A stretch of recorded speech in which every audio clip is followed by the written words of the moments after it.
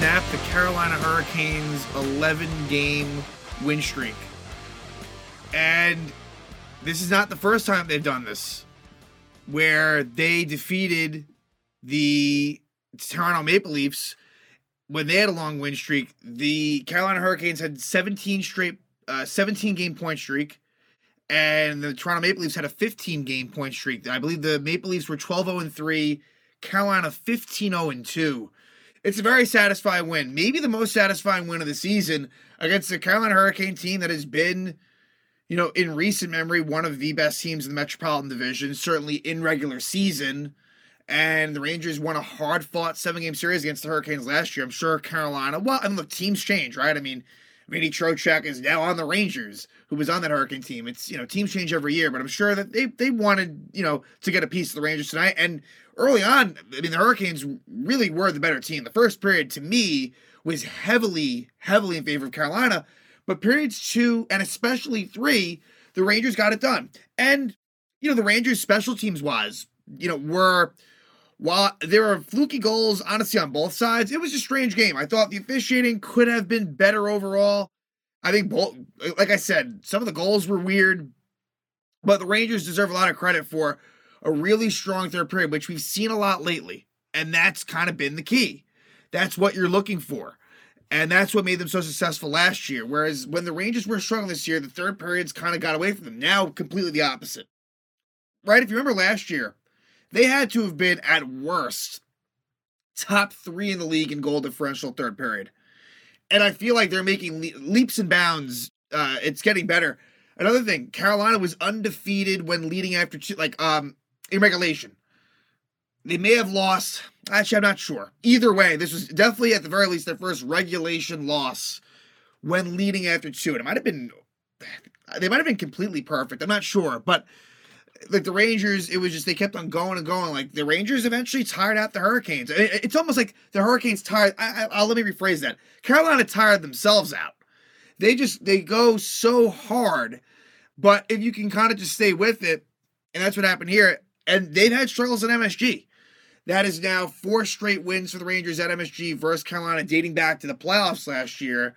And it's good. The Rangers have to have a level of confidence that they can beat this team, even though I still view Carolina very highly. Like there are cracks, and they are beatable. And even Kochetkov, I wasn't really all that impressed with him. I thought some of the goals he gave up, while unlucky, weren't great. Like I don't think he really gave them a great chance to win.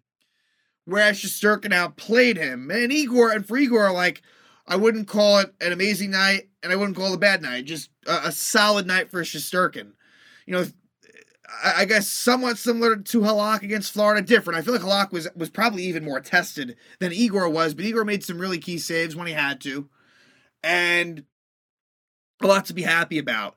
And some of the young kids are really blossoming.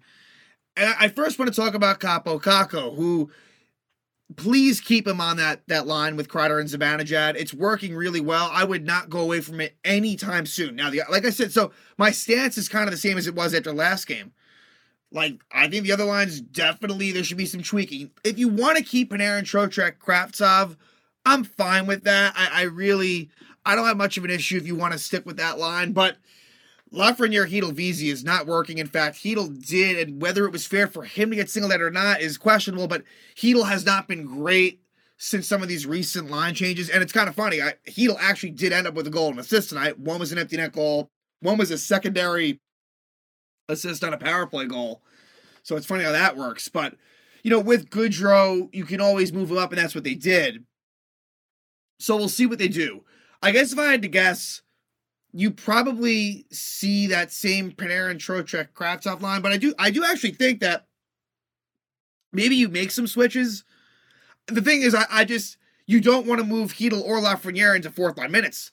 The fact of the matter is, Sammy Blais and Julien Gauthier did not play much at all tonight. And actually, in the brief amount of time that Sammy Blais was in there, I actually thought he wasn't bad. And for someone that I haven't really loved what I've seen from him, I actually thought that tonight he, had some hits, what was involved, I guess. But I guess what you could do, and I'm not really sure how much of a difference this makes, you could, like, I wouldn't mind, but the problem is you would need a center. Because I'm thinking, if you want to keep that second line intact, which I don't know if, like, I question that in the long run. Like, Kravtsov's done some good things, and I definitely want to stick with him, but at the same time, like, I don't know. But you could move Goodrow to that third line with Lafreniere and Hedel and then move VZ down. The problem is, at that point, you wouldn't have a center unless you bring Brodzinski in, which again, I don't mind doing that. I hope it isn't at the expense of Gauthier.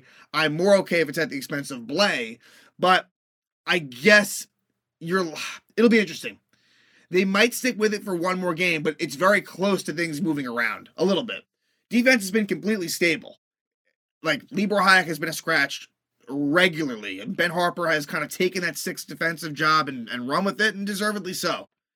And it's funny, next game, before we jump back into this game, is a polar opposite situation. Montreal is on a very long losing streak, and they are now coming back home. It was a really rough road trip for the Canadiens, and they have just really been bad. Really been bad. You just want to play, if you can, you want to play smart hockey.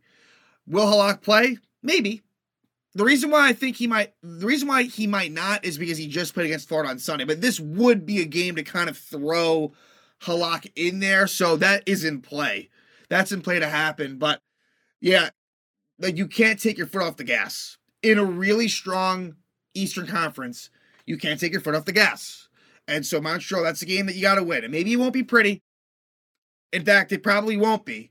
But you don't want to get into a track meet, because Montreal can score goals. We've seen some crazy games in Montreal in the past. So it's just, all I'm saying is it's the opposite of Carolina, where the Rangers have stepped up against good teams. They've also, when they've had their bad times this year, they've struggled against teams. Like, you look back, plenty of games that they lost to some of the worst teams in the league. So something to think about as we look forward to the Montreal game. But as far as the Carolina one goes, Carolina really jumped out, and the Rangers had no breathing room. And like, Carolina, to me, it was a clinic.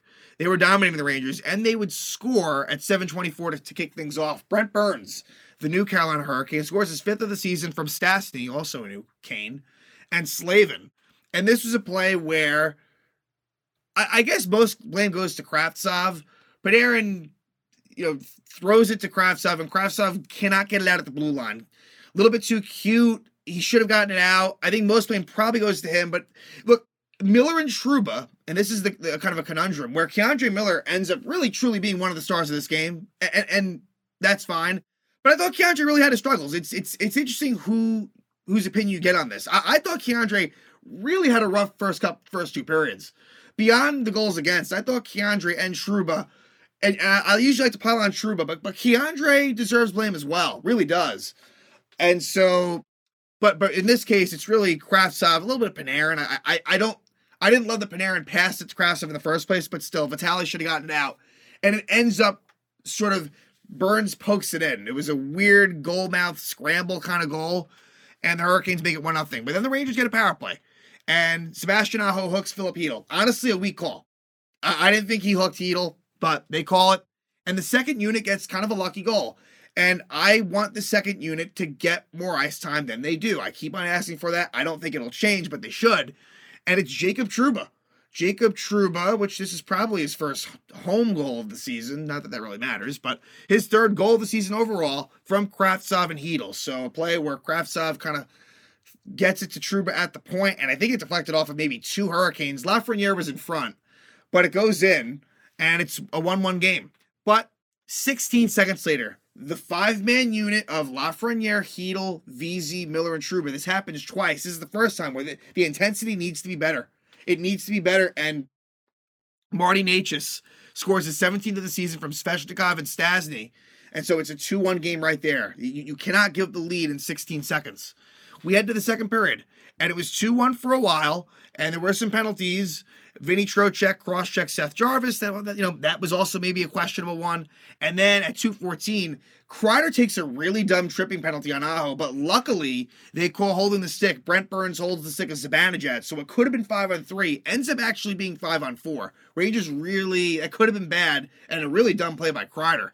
And we've seen him do it before, I guess against the Capitals, where they were shorthanded, he got too aggressive, and it was a 5-on-3 situation. But No one scores. Then Jalen Chatfield trips Trocheck at 9:29. Rangers power play unsuccessful. Then at 12:12, Keandre Miller trips Svechnikov. That was a bad call. It looked like Miller got mostly puck, but they call a penalty. Rangers penalty kill does a good job and feels like they've done a pretty good job lately as well, kind of thinking about it broadly. But then Brent Burns hooks Artemi Panarin at 15:59, and the Rangers do score a very fluky sort of goal.